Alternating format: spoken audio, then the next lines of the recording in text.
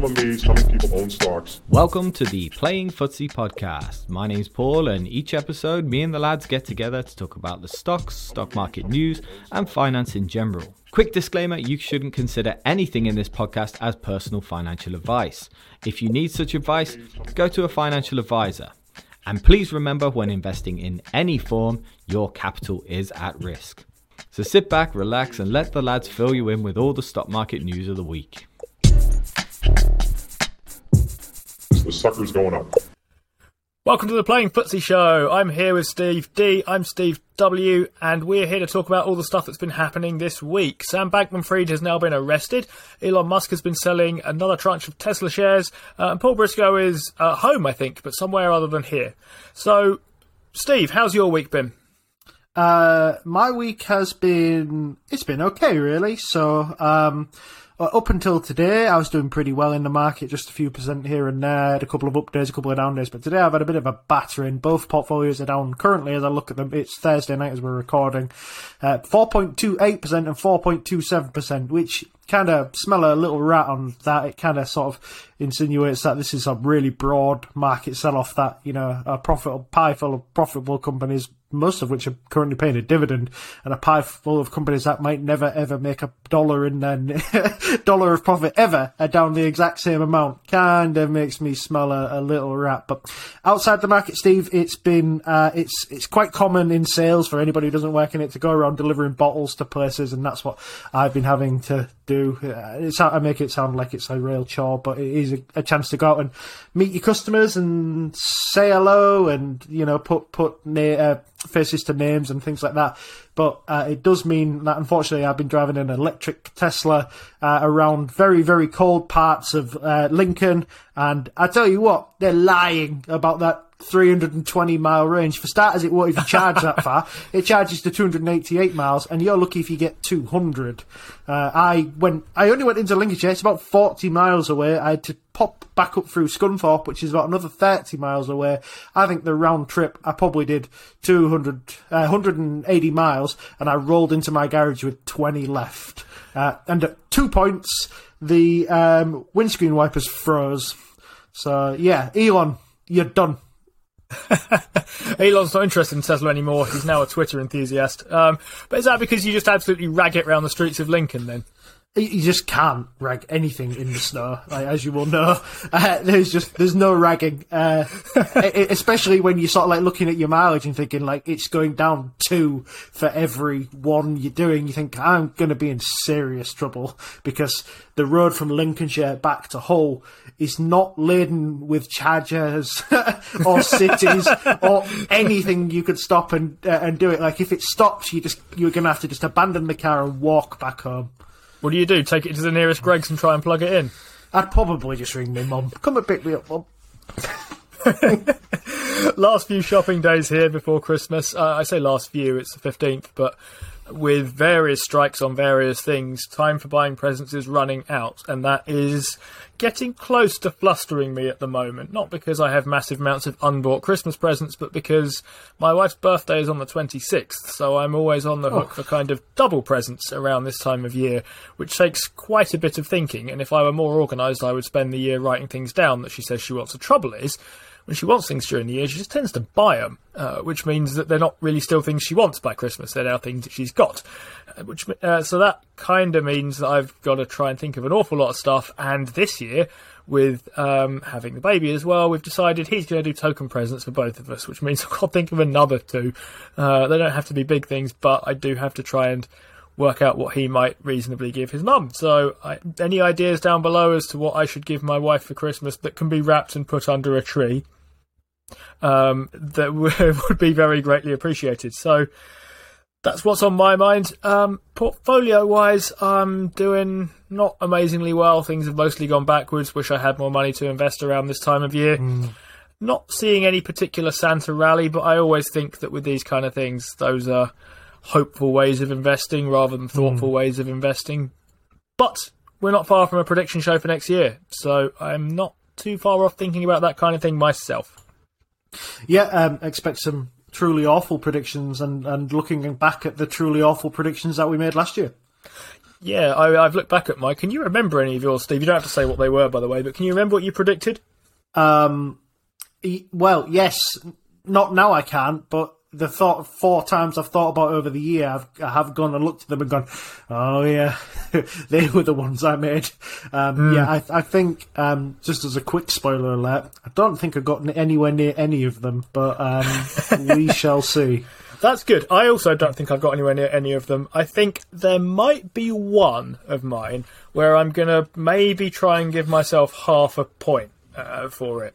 There's 2 of them that are absolutely, definitely and uncontroversially wrong. So at the start of the year I made the mistake of giving quite specific predictions because I had no room for I guess what I would call vague and unprovable things where you sort of make a noise about something that is roughly going to happen and then claim that you're right pretty much whatever happens afterwards. So I thought none of that. I'm going to make specific testable predictions and they've mostly been provable to be wrong. But we'll see about that in probably next week's episode or the one after, I guess. Let's start with some macroeconomic news then, very much the theme of 2022. We've had some inflation data and some interest rate decisions from both the UK and the US this week. So the general overview goes a bit like this. Inflation in the UK came in at 10.7%, which is actually down from the 11.1 in November. The US was at 7.1%, which is down from 7.7. Interest rates, UK, that was announced today, is up to 3.5%, up from 3%. US up to 4.5% from 4%. Steve, we've been talking about this all year pretty much, so why would we stop now? Any thoughts on any of these? No, not a great deal, really. It was like the West kept secret in interest rate rises ever. I mean, the inflation news was genuinely positive news. I thought they both came in under expectations, marginally under expectations. That shows that, you know, the trend is at least heading in the right direction.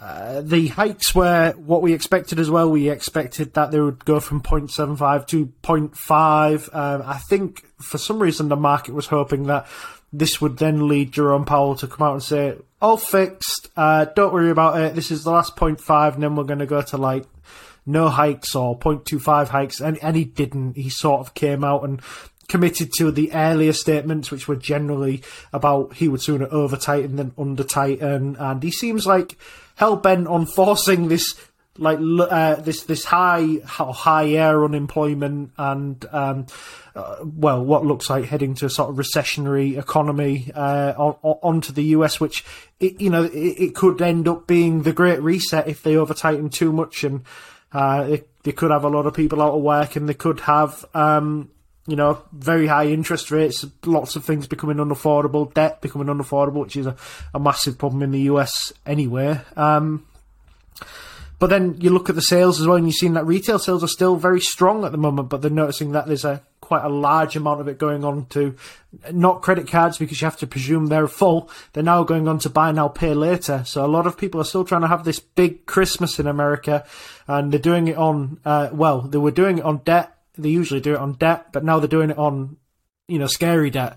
So this could be bad. I don't know. It sounds bad, but the trend, at least for inflation, when inflation comes down to 2 or 3 or whatever Jerome Powell wants to set the new tag as, I do sense that we might be told that so long as inflation is steady, they're happy with that. They might be steady at 3, steady at 3.5, steady at 4.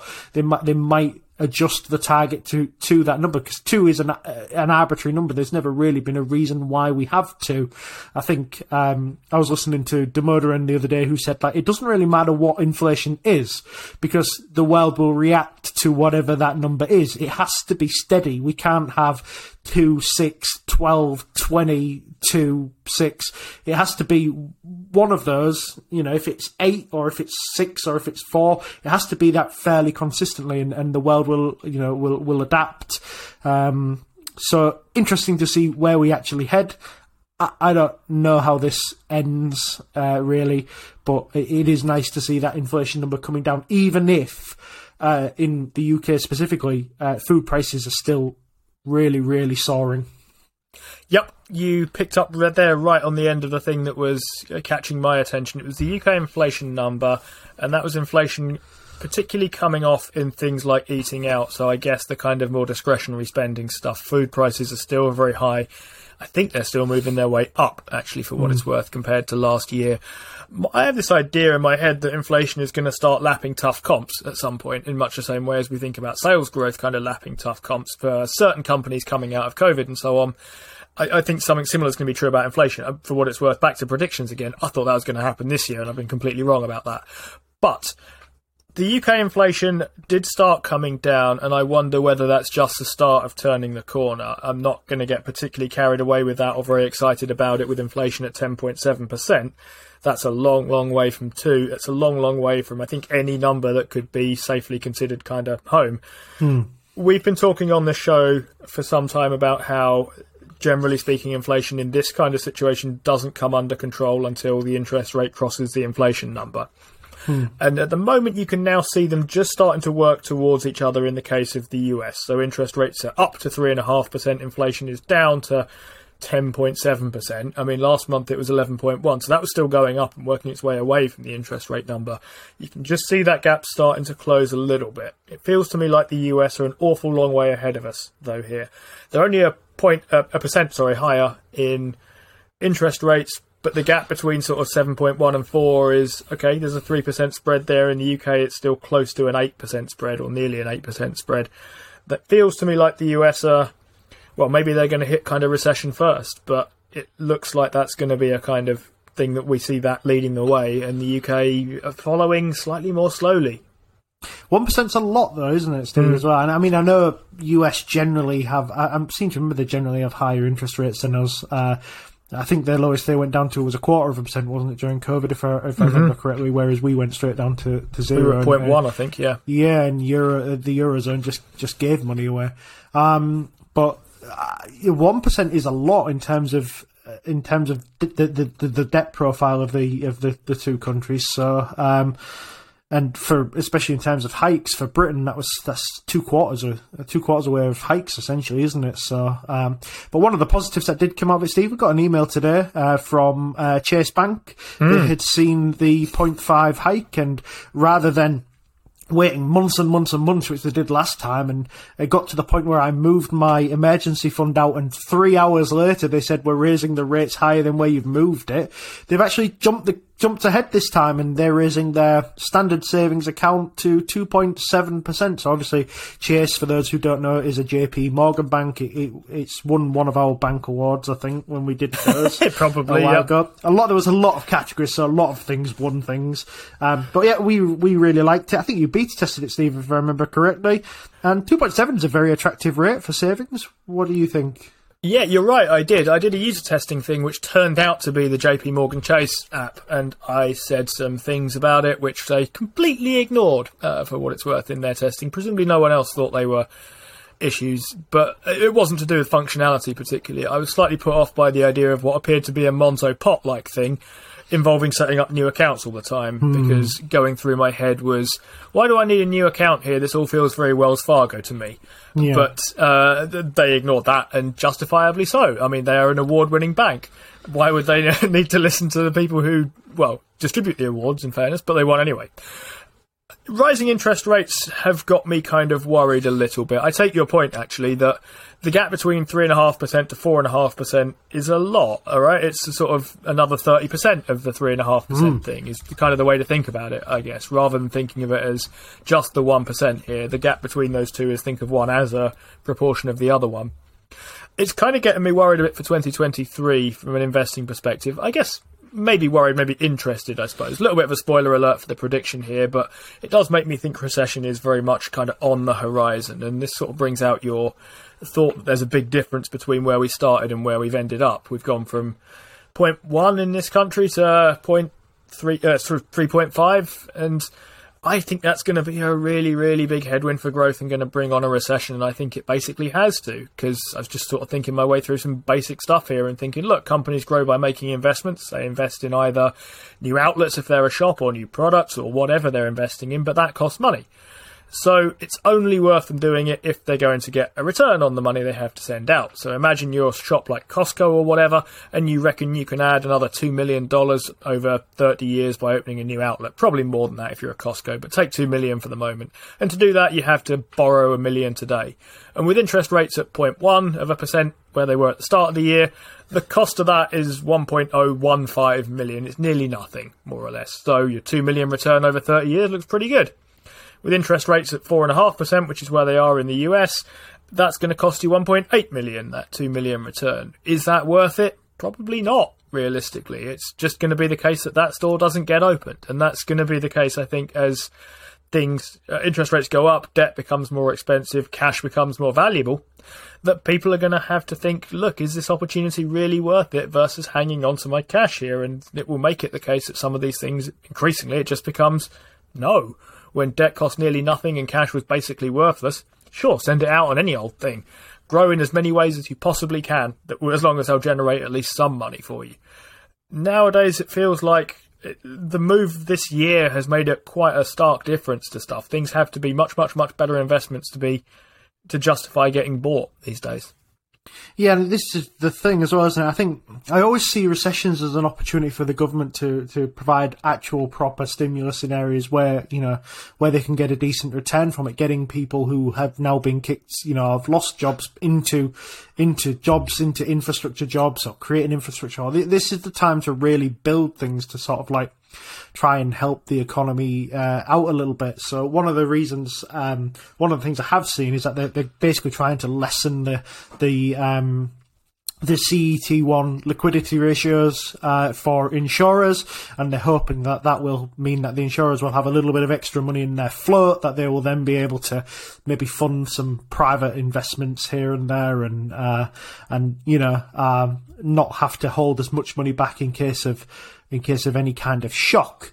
I don't think that's going to happen, because I think the insurers are just going to look at the Bank of England base rate and say, well, I can get 3% on my money if I just stash it with you. Well, I don't really see the need to take any risks on any kind of private infrastructure bill, and that's not our forte.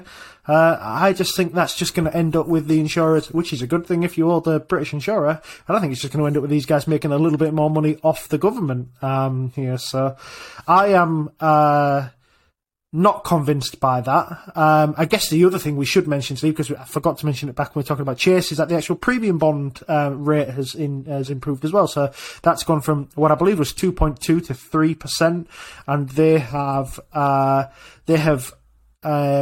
basically 3 times some of the bigger prizes. So if you get so I think it's 25k, 50k, and 100k off the top of my head. The odds on winning that prize now are trebled, so that brings the overall rate to about 3%. So that was interesting enough for me. I shuffled half of my emergency fund into premium bonds. Ooh.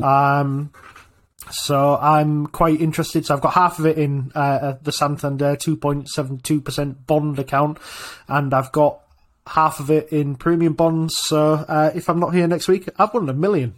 Well done. I was going to say, do you have anything in premium bonds? I sold all mine at roughly the start of the year and bunged it all into realty income, which I'm actually reasonably pleased about. It's going quite well. I've managed to kind of grow that a little bit. That, by the way, is one of my few stocks that's up today. Any idea why? No idea. Me either. I haven't looked, but I know it was the day that the dividend got paid today for people who actually get the dividend on the day that it's paid. So I wonder whether there was a big old auto invest on that's helping create some buying volume. Makes sense. I guess that is kind of what you do with the realty income dividend, isn't it? Basically, yes, as far as I can tell. I mean, you need to think it's kind of trading at a really, really strange valuation to not be worth doing that. Yes, they also hiked the dividend last night, I believe. I think they hiked it by about was it 0.2 or 0.02? I seem to remember it being a very small hike, but they do pay monthly, I guess. It was a very small hike. They tend to hike quarterly. They pay monthly. Those hikes are getting smaller and smaller and smaller. I was looking at the stock earlier today, and having seen the rate it's been growing its dividend at, this is a really good example, by the way, of a company that's going to get negatively affected by rising interest rates. I still think it's worth buying at these levels, but the case with them is they have to try and basically work out a kind of spread between acquiring new things and the rate they'll have to pay on the debt for that, because they'll do it by issuing bonds in most cases, versus the rate they're going to get coming back in the other way. And it's basically a spread business. I'm going to take on debt at 5% and I'm going to get a 6% return by these things coming out, so I make 1%, more or less. That's pretty much the shape of their most recent thing, actually, when they had a bond issuance. It's going out at 5, it's getting sent on stuff that will bring in revenue at 6. Or return, sorry, at 6. That, of course, depends on them actually getting that return and their tenants not going bust. They tend to be pretty good at that, for what it's worth. Their occupancy numbers tend to be very, very high, and they tend to have very, very good rent collection stats, with one notable exception recently. But, Steve?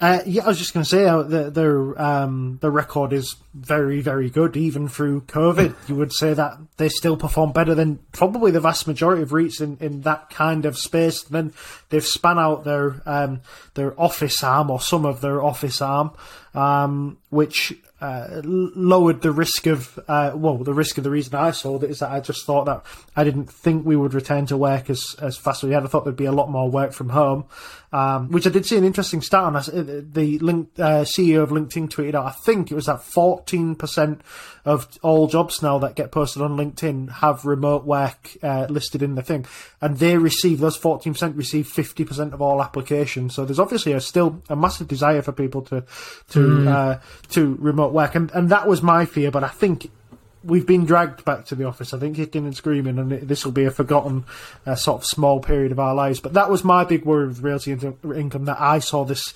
trend that they were at the forefront of, and they smartly span out, the part of their business that was the big worry. Yeah, I think I was looking at them over the last 10 years. They've managed about a 13% annual return, which you would take from pretty much anything, in terms of a combination of if you reinvested the dividends you'd received and the share price movements and so on and so forth. I don't think that's going to continue, for what it's worth. I'm not expecting a 13% return going forward from Realty at all, partly because they're a much, much bigger company now than they were before. Their revenues are a lot higher. It's going to be hard to just add incremental rent at that kind of level. Increasing interest rates, I think, will make growth harder. I still think it's a very good option here, for what it's worth. I tend to be of a view that kind of slow and steady and gradual outperformance will get us to somewhere decent in a kind of Buffett style. But back to Chase for the moment. They're housing my emergency fund. I got that email saying that they were raising their interest rate, so I guess hiking their dividend. About 45 minutes after you told me on Discord, I think. It's a good move from them, I think, to get ahead of everybody. But the problem is now is it's game on, isn't it? I think we'll have to see what other people come up with. It's always when this first one sort of like, the first one shows the cards, there's always a lot of other people in the back going, 2.72. I think Chase have done fairly well, actually. I was pleased that they finally got there with their most recent one. I, like you, had got my money out, and I'd got it into Marcus, actually, was where I'd lined up for my emergency fund house, and it stayed there for probably a few hours until it came back again into Chase, because Chase decided, okay, fine, we're gonna push the thing up as well. So looking forward to some more interest coming in. Yeah. I had a Tandem account, so from previously, I think they bought Bank of Ireland off the top of my head, and I think I got sort of grandfathered over there. I took one look at the app and I realised it was like people trying to build a fintech but on old technology, and hated it, and then closed it. But I'm sure I closed my account, and it took away all the notifications, but they still sent me a message through that saying that they'd raised their interest rate to, I think it was 2.05 at the time, which was obviously high. So I was got my account back open, got the money transferred over, and then literally I think I remember logging in the Discord, and you see that bank accounts and savings section flash up, clicked on it, and I was like, oh, God's sake. Moved it all back and closed the Tandem account back down again, and we'll have to wait and see how they react to this. Yeah, so it's always nice to be, I think it's nice when interest rates rise in this kind of way, being able to run around and find somewhere that you think is actively better to try and put your emergency fund savings and so on. I know they're not the way we try and make money or anything like that, but it's always nicer to be getting a couple of % on it rather than a couple of %. Yeah, it's crazy, isn't it? Can you remember the times when you were saying, like, looking around for 0.25 or 0.5 and you just thought, there was no point. I think for a period of time, I was that sort of like, couldn't be arsed with it. I didn't even put it in anywhere that was getting interest. I just shoved it in a pot on Monzo. But now it's nice to just have somewhere that you can put it in. Just, you might only get like 5 or 10 quid a month out of it or whatever, but it is nice to get something. Yeah, I agree. Speaking of things that have basically gone to nothing, though, we, last July, I think, set up some stock samplers. It was David Gardner from Motley Fool's very last one ever before he retired off of stock picking for them. Still does some interviews and so on, but nowadays leaves the general running of the business to some of the lieutenants from before. But he had a final 5 stock picks for 3 years as of, I think, last July. So we're now approaching the halfway point, very roughly, in our stuff. Steve and I picked 5 of our own as well. We had, I think, one rule, which was that we had to have at least one UK stock each. No, they had to be 5 different ones, obviously. Steve, how's all that going? It's been a pretty miserable year for stocks, and we haven't talked about it very much, especially the ones that we picked. So how are things looking there? Well, we're all down. If that's any news to you, I would suggest it's probably not.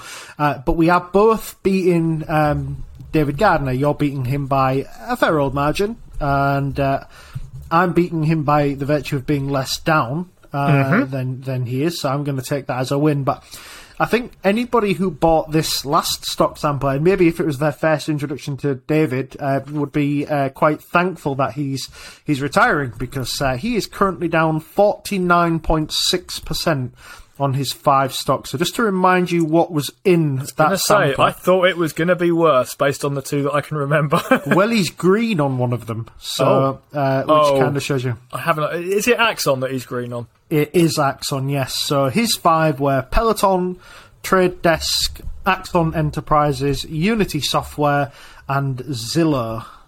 So Peloton has taken £2, because that's all we put into each of these. I'm not going to lie to you, we didn't put megabucks in it. But he's managed to turn £2 into 21p. Trade Desk... It's about 90% then, right? Yeah, 89.5. Yeah, sorry.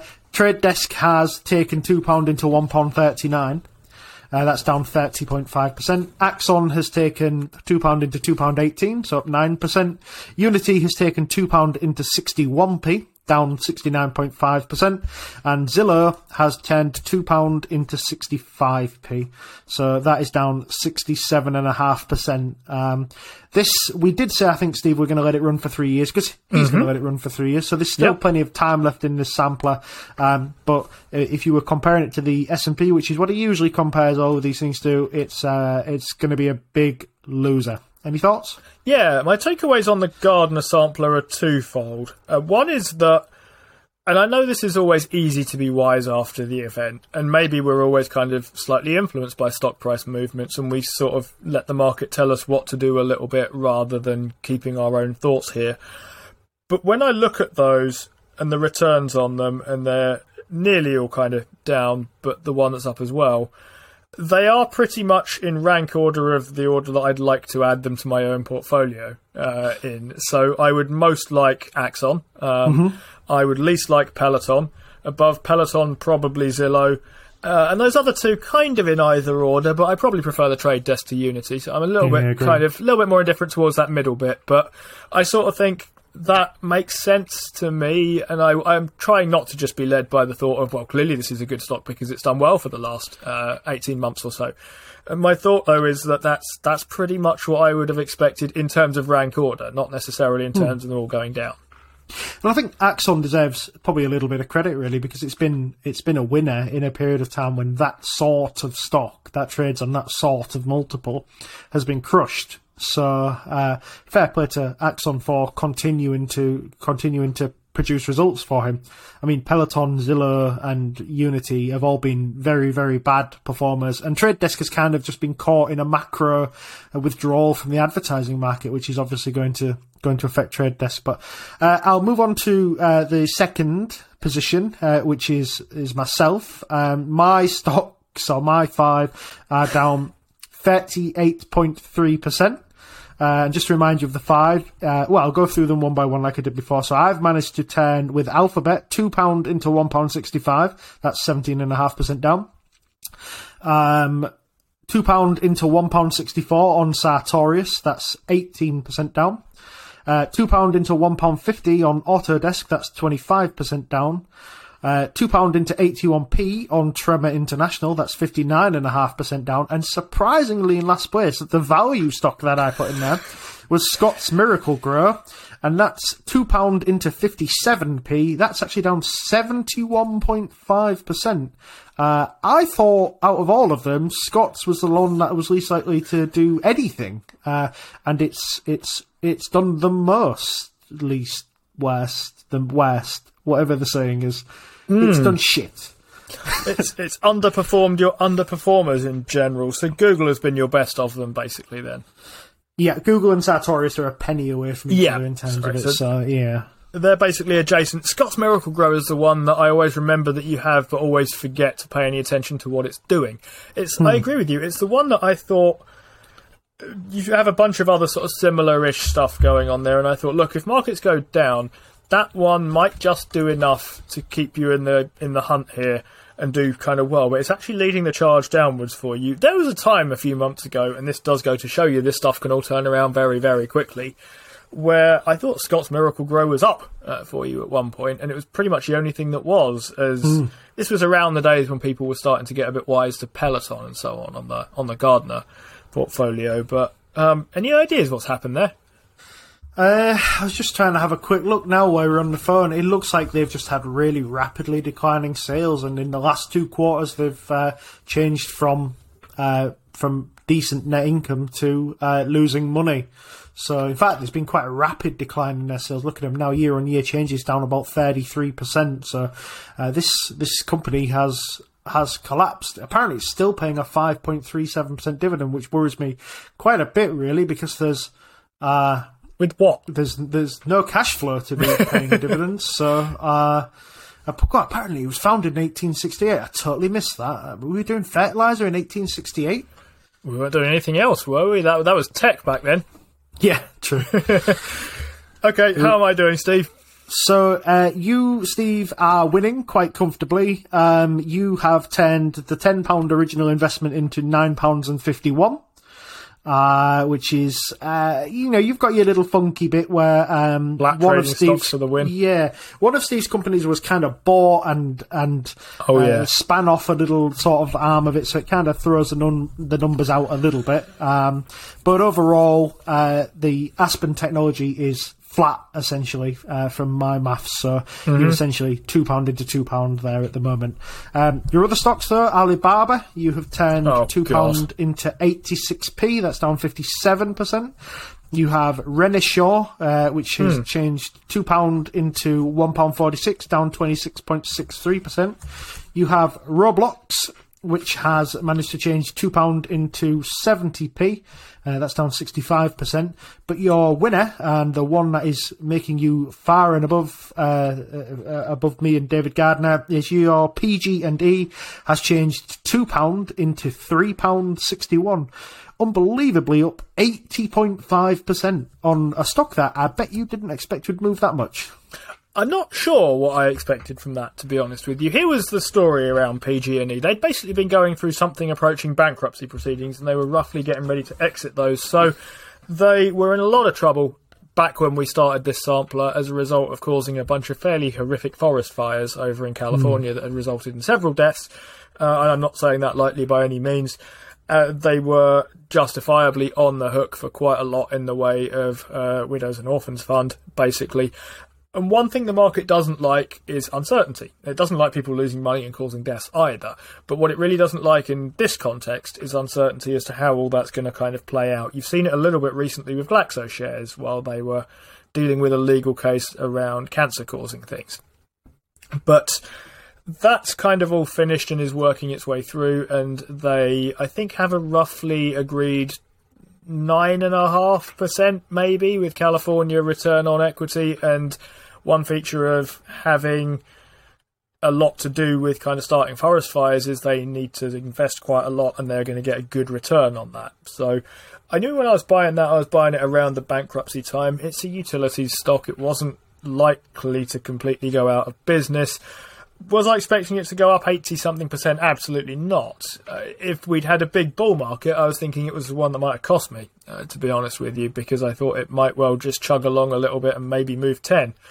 It's done a lot better than I thought it was going to as people try and seek out any kind of growth across this sort of market. Apart from that, I think my general takeaway from two of mine is that I didn't ought to... It's okay for a bit of fun on a stock sampler with a couple of quid, right? But in general, buying stuff that you don't understand very well or know about very well is a bad idea. So the two that stand out here are Renishaw and Roblox, where my investing theses were very, very thin in these.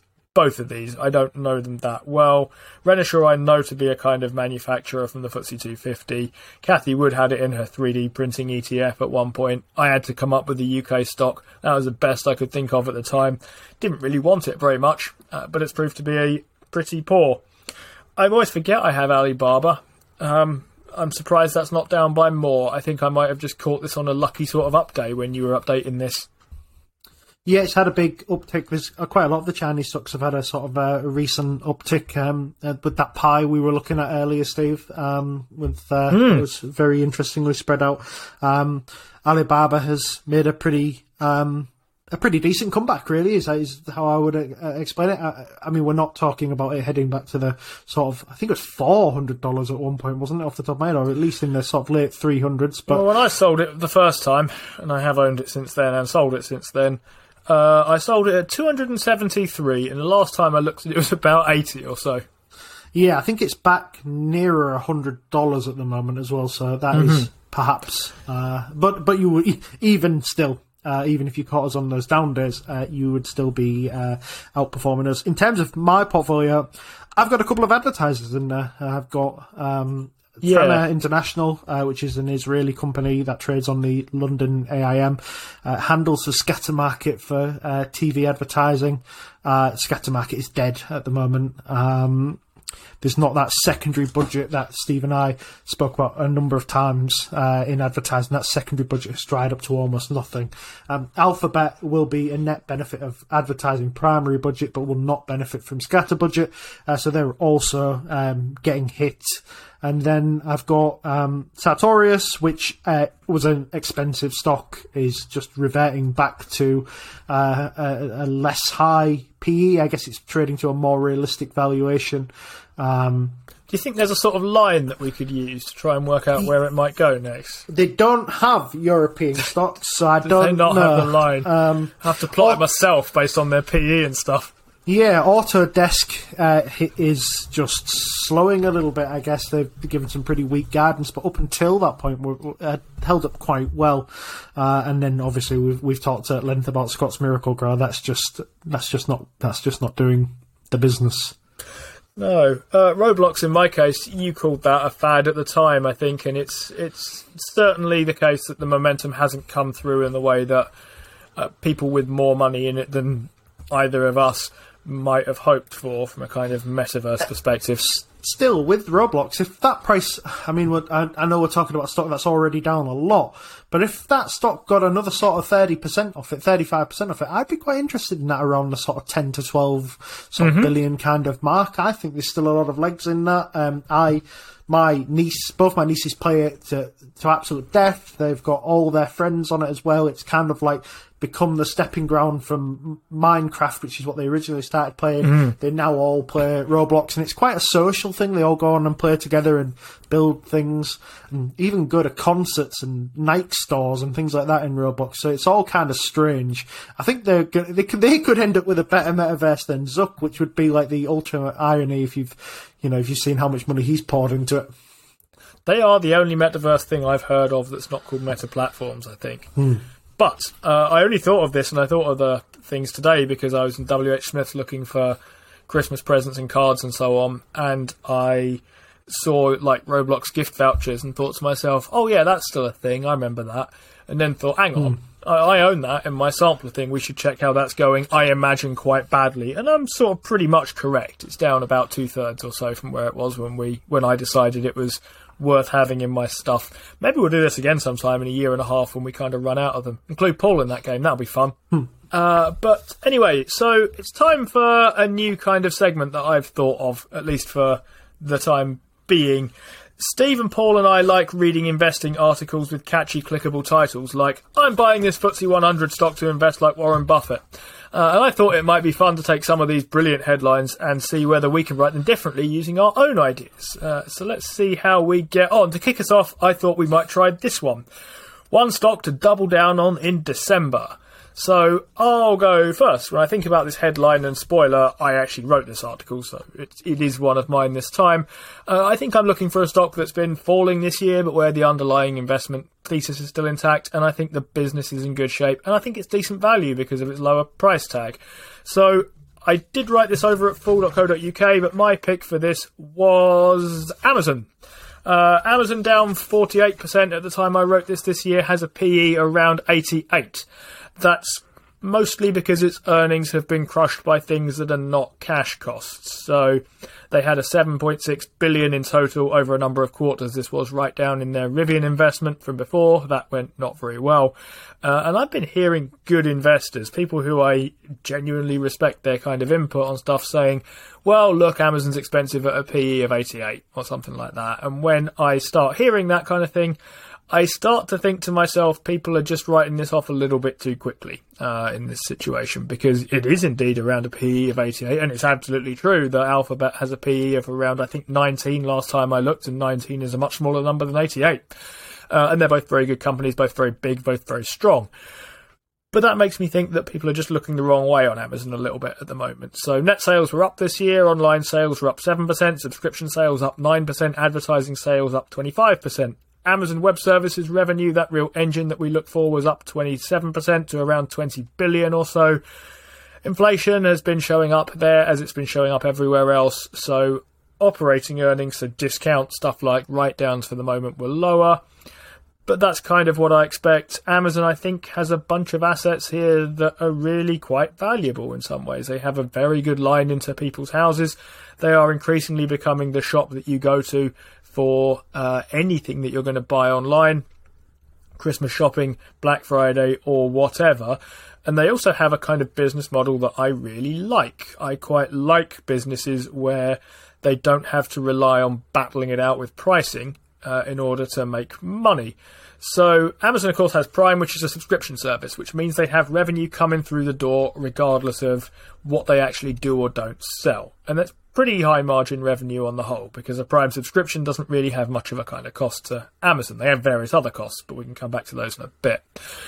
And that means that they, of course, can compete on price a bit more aggressively than somewhere that doesn't have this kind of thing. They also have AWS bringing in revenue fairly obviously, and doing so in quite a heavy way.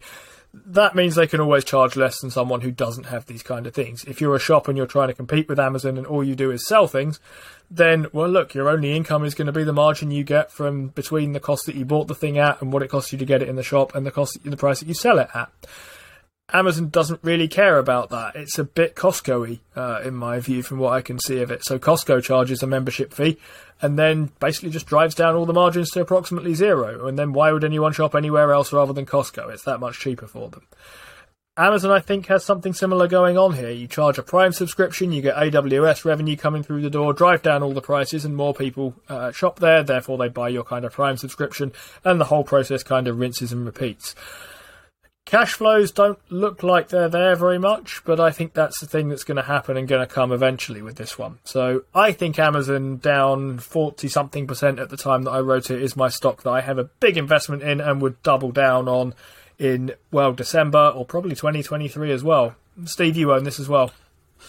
Yeah, and I've been buying a lot of it this year. I've bought it around the $100 mark again and again and again, and I'm just looking now, it's finished the day at 88.45 as well, which is like, hurry up, payday. I would really like some more. So I think people are just totally, I've long thought people have, and we've long demonstrated that we think people are looking at the wrong numbers on Amazon. Anybody who looks at the PE number and just automatically dismisses it is just completely missing the business as a whole. If Amazon Retail can churn out 2.5 to 3% net profit margin, AWS continues to come along delivering high margin, the Amazon marketing arm comes along and delivers decent margin, then any other thing that Amazon adds to the business, be this, Zoox or the aspects of Alexa that they're working on, or their other bets like the pharmacy, robo-taxis, anything else that they bring along to do that will be excellent things for Amazon. But even if they don't deliver any of those things,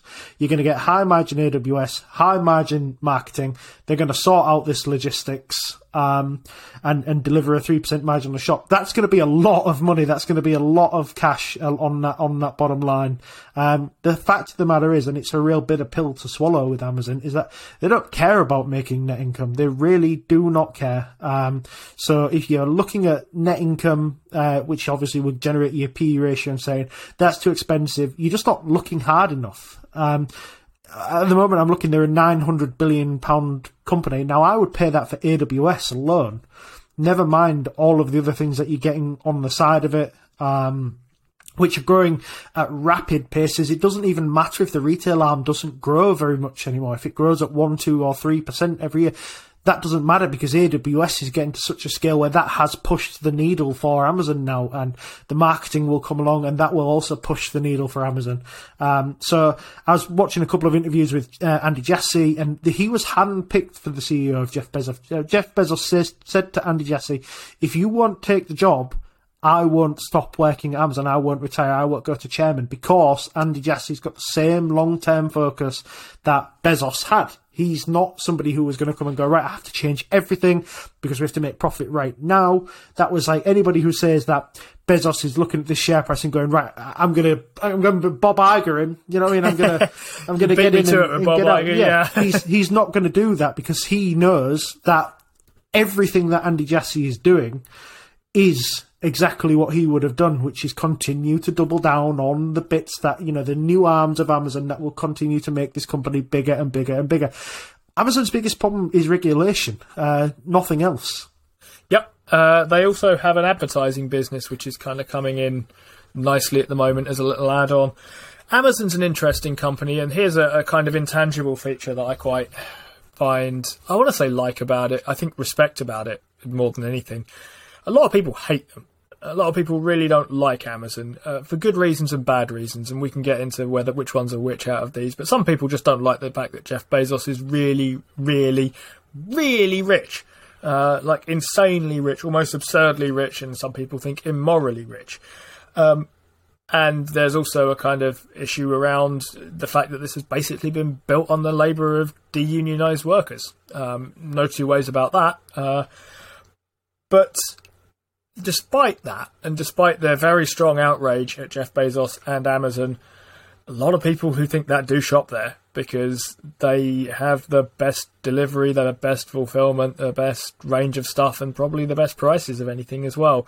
And unless you really want to spend time hunting around for something, which a lot of people don't, people really don't like it, but they do shop there.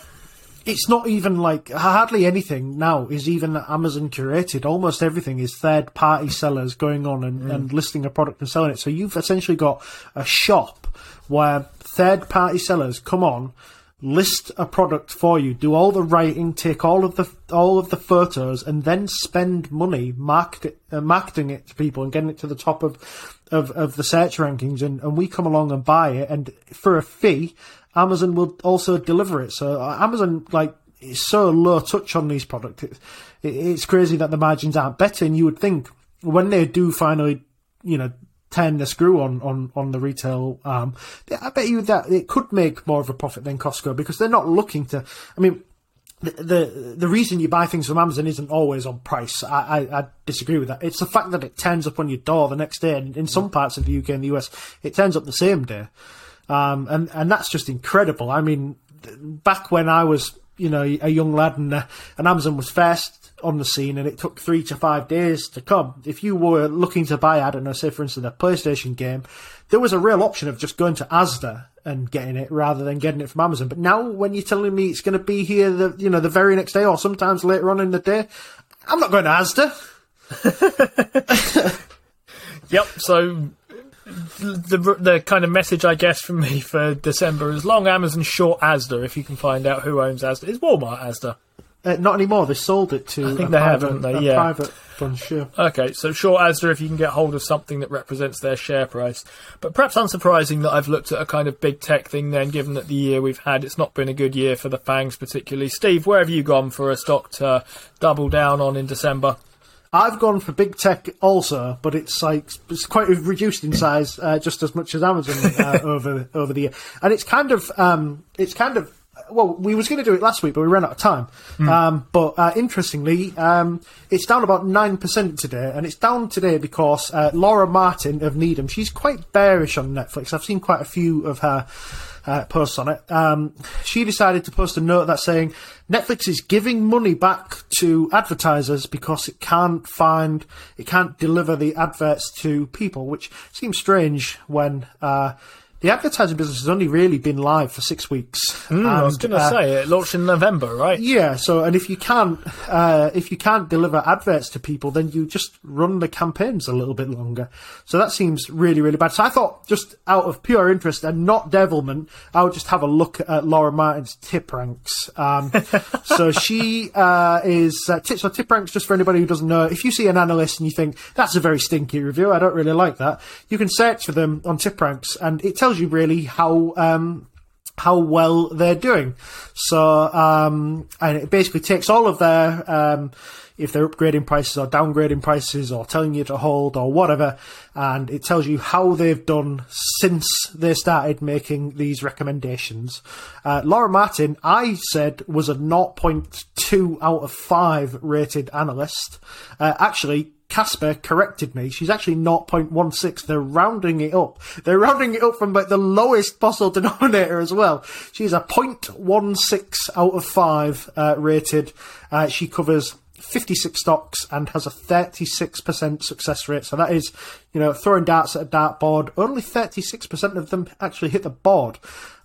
Interestingly, Steve, I just had a quick look down here, and I think the worst one of her ratings is she has a $180 price target on Peloton, which is a 1,470% upside. So, if you don't mind, I'm going to have a go at analysing Netflix again myself. Sure. Thank you for answering the question, though, of who's still buying Peloton for us.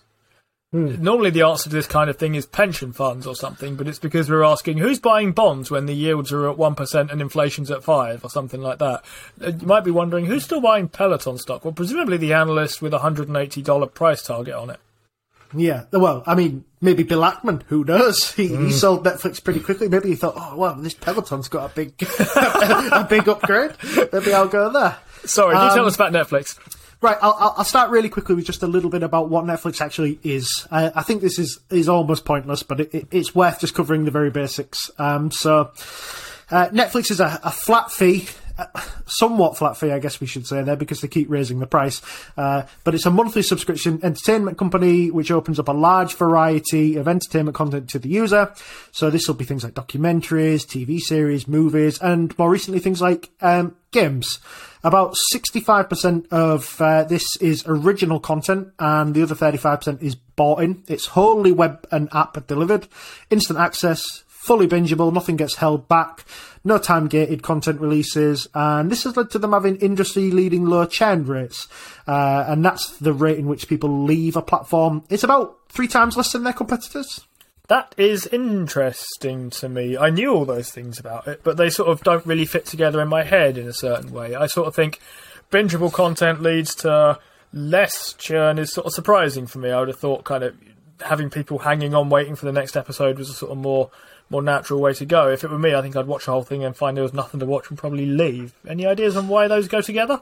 Well, the reason why I think that happens is because there is really a lot of people have more than sort of 45 minutes to watch a TV show on a night. A lot of people can fit in 2, 3, or 4 of them. So if somebody is going to release, one show a month, one show a week, for a month, you might as well wait a couple of months, then sign up to the program and watch them all in one go and save yourself a month's subscription. And that's a problem with the content providers that don't have a lot of content. Netflix has a lot of content, and by the time you've finished, one series, there's another series ready to go. They have a very good recommendation engine that knows what you've liked, especially if you feed it with the updates. It will start to recommend things, that are of a similar ilk to what you've just watched. Mm-hmm. Okay. That makes sense, I guess. Yeah, sorry. Carry on as you are.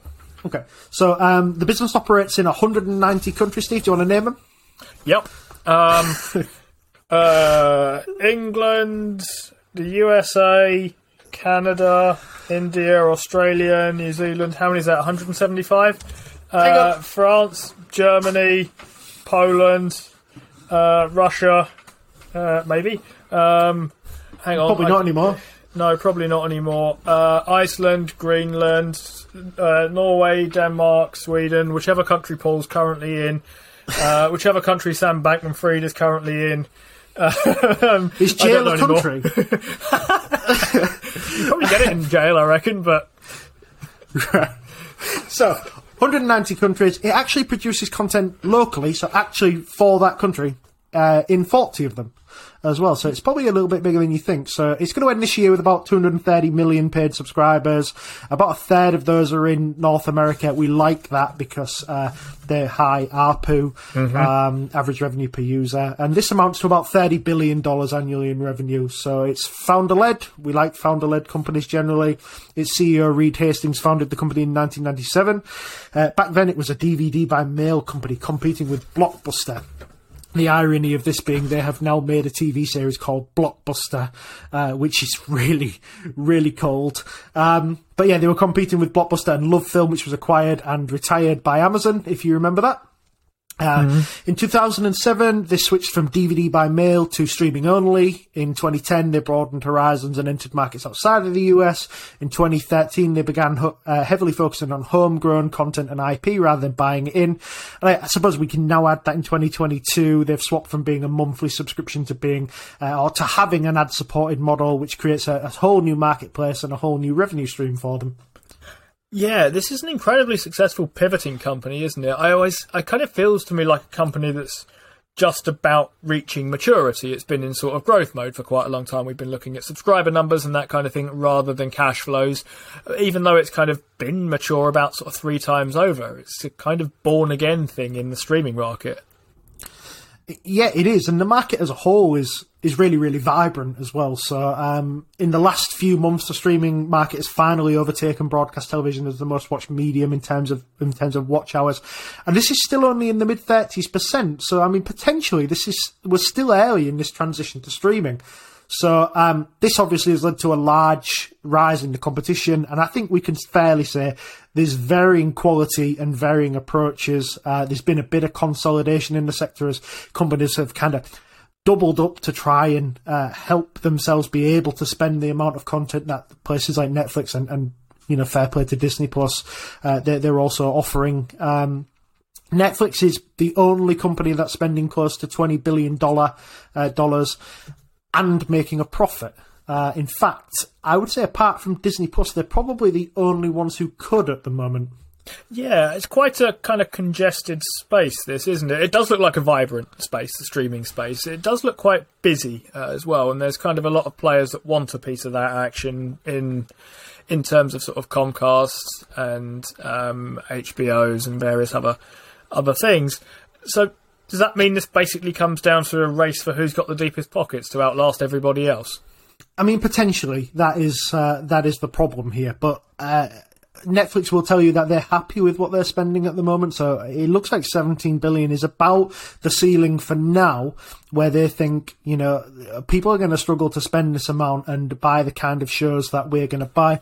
Disney have got a lot of IP that they can develop. They don't buy in as much kind of content as what Netflix are doing, or they don't originate brand new IP in the sort of way that Netflix are. So, Disney is a different beast spending that kind of money, but it'd be interesting to see. And I mean, there's been consolidation in the sector, so it'd be interesting to see, where what happens next here.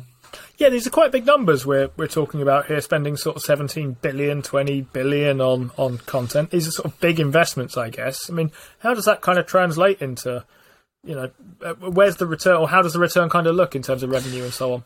Yeah, so I mean, we're looking at $30 billion in revenue. That's about $12 a user. Outside of the US, you're looking at about half of what North American ARPU is. So there's room to frog boil there, which is probably my new favourite saying. So when Netflix are confident that people in these countries will pay more, they will be able to squeeze a little bit more money out of people. Obviously, ad-supported will come along and support that. So in terms of like how it works out, so content spends about 60% of revenue. Marketing sales cost is about 6.5% of revenue. What they spend on their technology is about 8.5% of revenue. And other costs make up about 5% of revenue. So roughly speaking, we're looking at an EBIT margin of about 20%. Free cash flow ends up being about $1 billion this year. The delta between the two is the Netflix has to pay up front for its content, so it constantly drags on free cash flow. Tech spend here is pretty low though, and this is because Netflix builds nearly all of its own software. Its two sort of key software components are something called Branch Manager and OpenConnect. OpenConnect is like a purpose-built content delivery network. So like a little bit like how Cloudflare sometimes does content delivery. A little bit like Akamai, if you've ever come across it. That's what Disney used to distribute the content. Fastly would be another one. OpenConnect essentially helps an ISP localize Netflix's traffic through its own 17,000 server network. So this reduces lag and it increases the response time, which is why you find that the Netflix app is usually very, very good. You very rarely have any kind of failure on it because it's running on purpose-built software. Branch Manager, you've probably played with this, but I bet you probably didn't know you had. If you've watched the Black Mirror interactive episode Bandersnatch, where the choices you made in the program actually affected the storyline, so it was like watching a film, but you had to play with a remote at the time.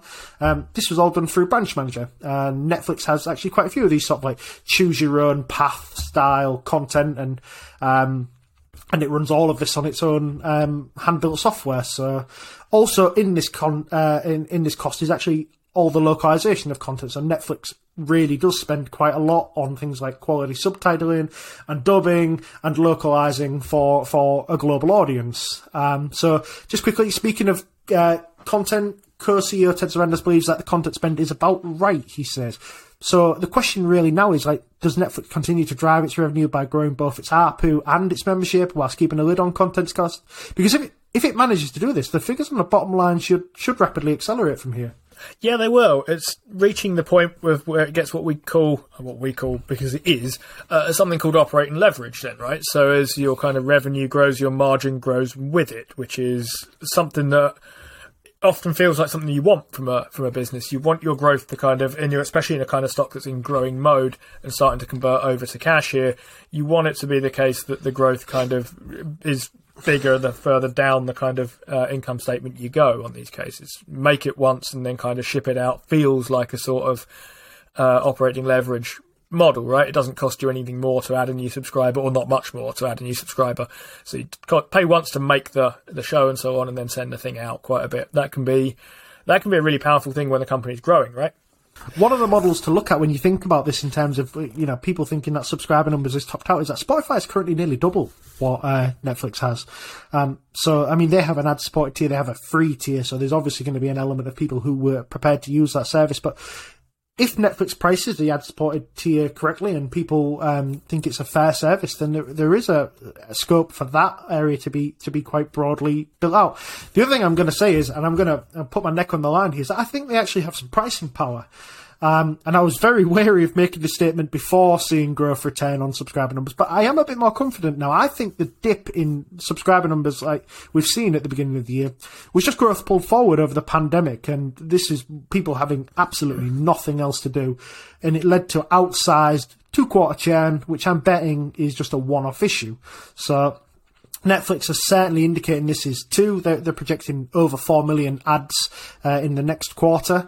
So it looks quite positive to me.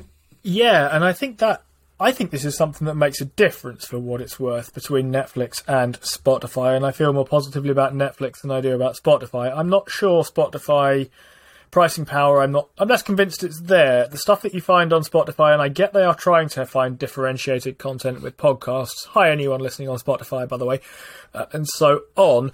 But broadly speaking, I think of Spotify as a kind of music listening platform, and music is, in many, many ways, a commodity. I'm looking for songs, I'm looking for artists, and I don't really care upon which platform I find them, whether it's Spotify or Apple Music or Google Music, if there is such a thing. I'm not sure that there is, but I think Amazon might have a music thing. Put this way, I don't really care kind of where I get it from here, because the product is basically undifferentiated. Spotify are trying to correct that using podcasts.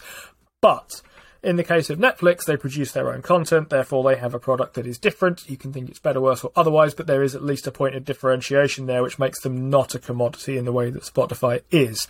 So there is a good sense in which it makes a reasonable person might have multiple kind of TV subscriptions, because they're not just watching the same thing on all of them, even though there'll be some overlap, versus something like music, I think, where it's a different sort of proposition. You got to remember, Spotify are building out the proposition as well, so they're also doing audiobooks now at the moment as well. So they are trying to be everything ears, aren't they? So that'll be particularly interesting. But the question that you had at the beginning is a stock to double down on, and this is why I think you should double down on them. So Netflix are perennial sandbaggers. So they always go a little bit under guidance, where they tell you this is what we see, this is what we're seeing, but really this is what we're seeing. But we're just softening it down a little bit so we can beat it quite comfortably. And I think this is one of the best content slates that I have seen for Netflix in a quarter, and the best content will drive more subscriptions. So just to quickly run down it. Wednesday has been released. It actually got a lukewarm critics reception, but the user score on IMDb was 8.5 out of 10, and Rotten Tomatoes give it a really, really high score too. It's actually now on pace to be their second most watched TV show ever. In this period, they've released All Quiet on the Western Front, 1899, who made the show Dark. This was a pretty critically acclaimed show. Troll. And they've recently got Glass Onion, which comes out, I believe, next week. They've stolen this from Lionsgate, and Lionsgate are so mad that they have lost this series that they're refusing to show the previous movie on their own streaming service, and they will not license it out to anybody. So Netflix actually gave this Glass Onion a limited release in cinemas, so they released it in about a third of US cinemas for a week only. This actually generated $15 million in revenue over, I think it was actually a 5-day period.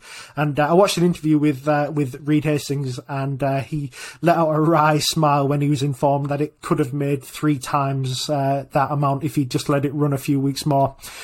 This was purely for marketing purposes. Netflix know they've got a cracking film on the hand. It's by Rian Johnson, who did quite a lot of the recent Star Wars films. They know they've got a cracking film on hand. It's got Daniel Craig as the lead actor in it as well, so they know this is going to be a hit over Christmas.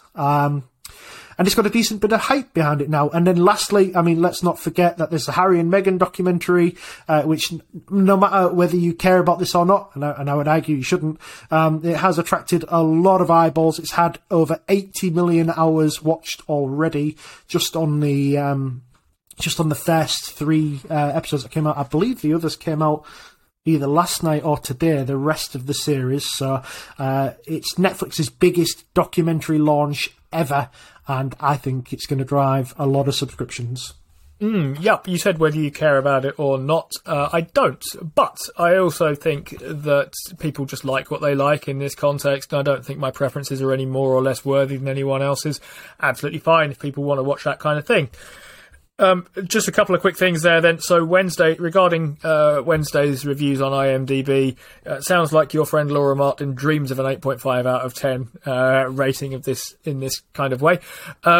More seriously though, content, as far as I can see, is 1, the most important thing, and 2, the most impressive thing about Netflix. The titles it's managed to build out to differentiate itself, back to the point I was making before a little bit, have been really, really impressive, right? There's some that can kind of run and run. It feels like Sex Education. Always build out another series of that and just keep that running for however long, as well as some that kind of can't. It feels to me like Queen's Gambit is sort of a one and done type of show, but it's been really impressive seeing these kind of titles and seeing these kind of titles work as well as they have. Some obvious ones and some less obvious ones. Yeah, definitely. And I mean, if you were looking at those shows on the outset, you would see back in the days of terrestrial TV, I don't think Sex Education would have got onto terrestrial TV. I don't think that would have got a deal.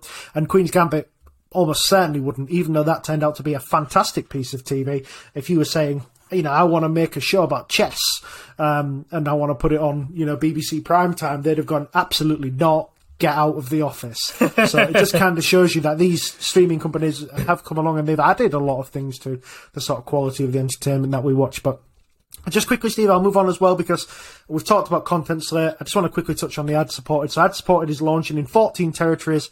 These are big territories. They represent 75% of the world total ad spend. We know that the pricing on the ad tier is $7. The ad load looks very light, 4 to 5 minutes of adverts per content hour. That's about 4 times less than what you would normally see on your TV. The theory is that this could lead to a drop in ARPU, although Netflix are actually indicating to us that ad-supported is pretty much net neutral, and in some territories is actually going to be positive to ARPU. So now imagine when they crank up this ad load, the lower entry price should also expand market reach to more cost-sensitive customers, the sort of people who would like Netflix but have maybe been waiting for this ad support to come along. Netflix have also indicated that, just as another further point, there's about 30 million homes in the US and Canada who aren't paying for the service. They're just piggybacking on another paying user's account. In putting a stop to this, Netflix hopes it will convert some of these. And I mean, let's call them as they are. If it converts just one of these freeloaders into a paying member, that's a positive. 10% conversion is huge growth. Another 420 million on the top line. If it converts half of them, it's 2.1 billion on the top line. Interesting stuff. I mean, so not to go all kind of Laura Martin on you here, converting people, does that take the kind of... well, two thoughts. One, does that kind of take the audience away from the ad tier and make it less attractive to advertisers? Number two, could they get round this by just appointing you to run 20 ads in every ad break for them?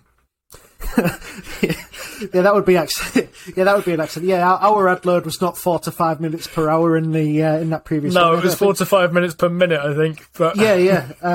Hopefully, I remember to do that this time. But but yeah, I guess. Look, I don't think it does. I think making people create their own accounts is a great thing. These people are not on the ad tier at the moment by virtue of it not existing. So if they want to get their own account, if they like Netflix, then they're going to have to create their own account. There's no bones about it. And if they don't like Netflix and they don't watch it, then what's the damage? I don't really see the point. I think if Netflix even converts a small amount of these people and the rest of them, unfortunately don't get access to Netflix, they just become potential customers later down the line when Netflix does release that series that they originally wanted the Netflix account for, or an updated version or a spin-off or something. They become potential customers, and that's just a good thing. Yeah, so, I mean, beyond the kind of basics of streaming, are there revenue streams here? This feels like kind of content is important and so on. Merchandising, think Disney and so on. Yeah, so, I mean, I listened to a couple of interviews when Reed Hastings was talking about sort of pivoting to making original content, and he got told that IP takes at least 10 years to actually start to get a foothold, and we're just getting to that 10 year now. So, I mean, you're going to look at things like games makers or toy makers like Mattel or Hasbro, even merchandise makers would be happy to pay for some of Netflix's content and transform it into other items. There's not a lot in this at the moment because, like I said, this IP is young. I would expect more of this, and maybe more of it to happen on Netflix's platform directly, but this is as Netflix matures. I was in a Blackwell's the other week and I saw some evidence of this already starting to happen. I was sure I saw a Queen's Gambit board game, and I went back and checked this before we kind of put this together, and just to make sure I wasn't going completely mad here. And when I googled Queen's Gambit board game, one of the things that kind of came up as a suggested question or a commonly asked question of, is the Queen's Gambit board game just chess? And I think the answer is no, it isn't. It's published by a company called Mixlore, I think, which I don't really know of very well, and I haven't seen how the game works, but I mean, that seems to be clear evidence that there's interest in this kind of thing and that they could maybe license this out or something. Yeah, and I think there could be more of this as it goes on. I mean, like The Witcher, if we could have kept Henry Cavill in that place and it wouldn't start to be a terrible show under Liam Hemsworth, that could potentially have spawned off a whole... I mean, it's got a whole universe behind it. I think there is another Witcher show coming to... a spin-off show coming to Netflix over Christmas as well. So that could have spawned off a whole list of things, from board games to toys to whatever, really. But, Squid Games, Dharma, all these kind of things that lend themselves to Christmas games. Yeah, Dharma would be a wonderful Christmas game. Yeah, absolutely.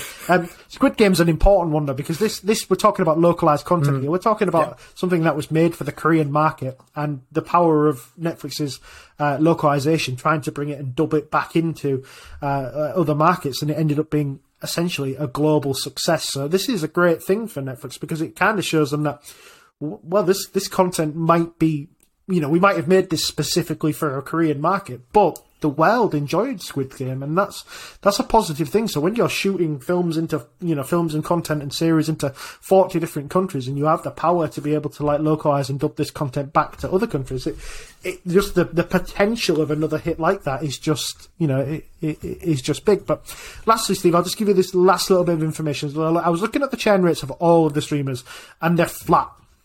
And this would indicate that rather than being a sort of winner-takes-all kind of market, where, people gravitate to whoever has the best content, and then they gravitate back if that company, stops producing great content, there's nothing like that. It's... the companies people just seem to be picking multiple streamers and kind of sticking with them. And this makes me think about 10, 15 years ago when I was with Sky TV and I absolutely hated it. And I said, you'd ring them up and you'd be like, look, I want the entertainment package, but I just want Sky One. I don't want all the other crap that comes with it. And, you can't have it. And if you have the entertainment package, you have to have movies. Do you know what I mean? And you ended up ringing up for basically wanting 6 channels and paying £70 a month for it.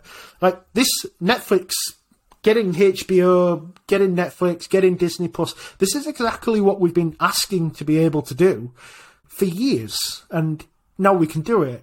And that definitely feels to me like this is the reason why we have these churn rates. Yeah, it's interesting, isn't it? So many markets appear to be the case of winner takes either all, or at the very least the vast majority. So I think about battles between AMD and Intel in semiconductor space, and it's never been the case that they've both done well. It's the case that one or other of them has been putting the other one nearly out of business all the time, and right now it's AMD in the ascendancy, and before it was Intel, and no doubt it will swing back again and forward again and back and forward again.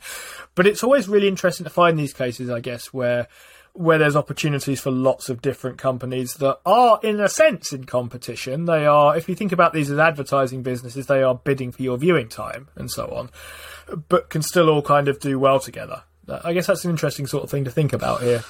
Yeah, absolutely. I've got a couple more little points that I've pulled out of interviews that were really very interesting. So, Ted Sarandos used to run a video rental company when he was a younger man, and they asked him what he took away from that, and he said, and this is an interesting point, is that offering a great recommendation to a customer was the best way to keep them loyal to you. They would keep coming back to ask you the same question.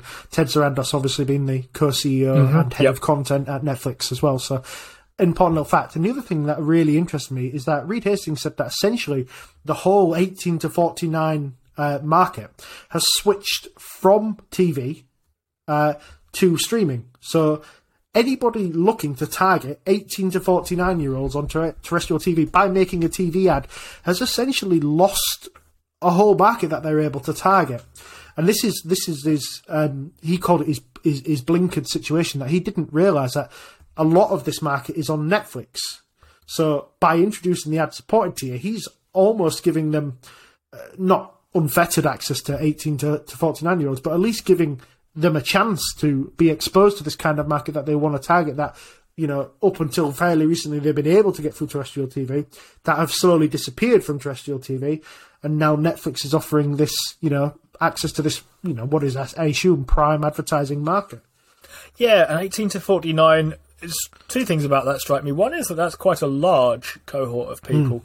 And the other is it's a pretty important cohort of people, right? These are the people who are going to be making decisions about what they watch and view and spend on and forming habits in certain ways, for good or for bad, that are going to be around for some time. There's a kind of saying loosely somewhere that I would have looked up if I'd thought about this before, that says if you want to know what's going to be popular kind of in the future, go and look at what the teens are doing, basically, because they will be building out those kind of trends that will stick with you. So that's evidence of that comes from things like Lululemon, the enduring success of McDonald's, which appears to be popular with teens for all kinds of reasons. But looking at what the teens are doing seems to be important. The next bracket up, I guess, is 18 to 49, although it's a very big bracket and a very heterogeneous one. So I feel like that's an important kind of category for streamers in general and Netflix in particular to be kind of the main place to be looking at for these sorts of things. So I guess that should be important, right? And look, it's a strange bracket, I must admit. Like, I worked in advertising before, and I'm fairly certain we didn't have like 1 to 17, 18 to 49, and presumably 50 to dead.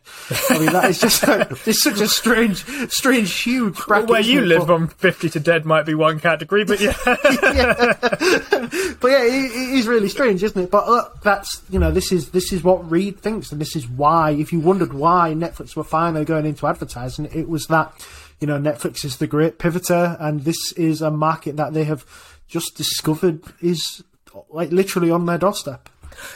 Finishing where we left it on that kind of point before about pivoting, I guess that's such an impressive feature, isn't it? I mean, the life cycle of companies, and so many companies go wrong by trying to pivot, right? They sort of fail to understand that they're aging and that they should be into a different kind of mode. They should be behaving like a Coca-Cola or something like that, of just keep supplying that demand that's there and distribute your earnings and push prices where you need to and try and keep moving your costs down and so on. I'm not saying don't innovate, but they don't try and do anything wildly different at Coke in any interesting way from what I can see. But Netflix does it so well. They keep pivoting. Microsoft is another example of something from what I can see that refuses to get old gracefully, but impressively, right? Sorry, go on. Yeah, it's an admirable quality of a company of this size and this many employees to still be so agile. And this is something that we should really applaud Netflix. Is that literally 2 quarters away, they weren't talking about an advertising tier. Then they said, "Hey, look, actually, you were right. We probably should look at an advertising tier." And then merely 6 or 8 weeks later, it was built and ready to ship, and they had a partner signed, and there was obviously partner signed was Microsoft, who Laura Martin at Needham's said the only reason they were doing that was to try and convince Microsoft to buy them, which seems to have been another 0.16 out of 5 call. Yeah. I mean, eventually you would do better by just flipping coins, right? Statistically, and I'd say that as someone who has a stock sampler of 5 stocks, 4 of which are down quite significantly. 3 of which are down quite significantly, and 1 is flat. So not incredibly impressive stuff from me either, but I'm not a professional analyst. I'm someone who you shouldn't listen to very carefully for stock advice, but you may or may not find the things I say interesting. Same goes for Steve, for what it's worth. And Netflix and Amazon are our 2 stocks that we individually would double down on in December, and maybe going forwards beyond that as well. I quite enjoyed that as an activity of finding a headline and seeing what we would kind of come up with that. We'll do that again with a different one, so look out for 15 FTSE 100 stocks I'd buy hand over fist at today's prices. But we'll find some other interesting stuff to have a think about. We'll hopefully have Paul back with us next week. It will be our Christmas special next time, because I think we'll be going out on Christmas Day next week. Is that right, Steve? Christmas Day is a Sunday, so it must be that one. Yeah, it will be, yeah. We're really looking forward to recording that episode. That'll be next week. Join us for that and let us know what you've been doubling down on in December. Thank you all so much for listening, and bye for now.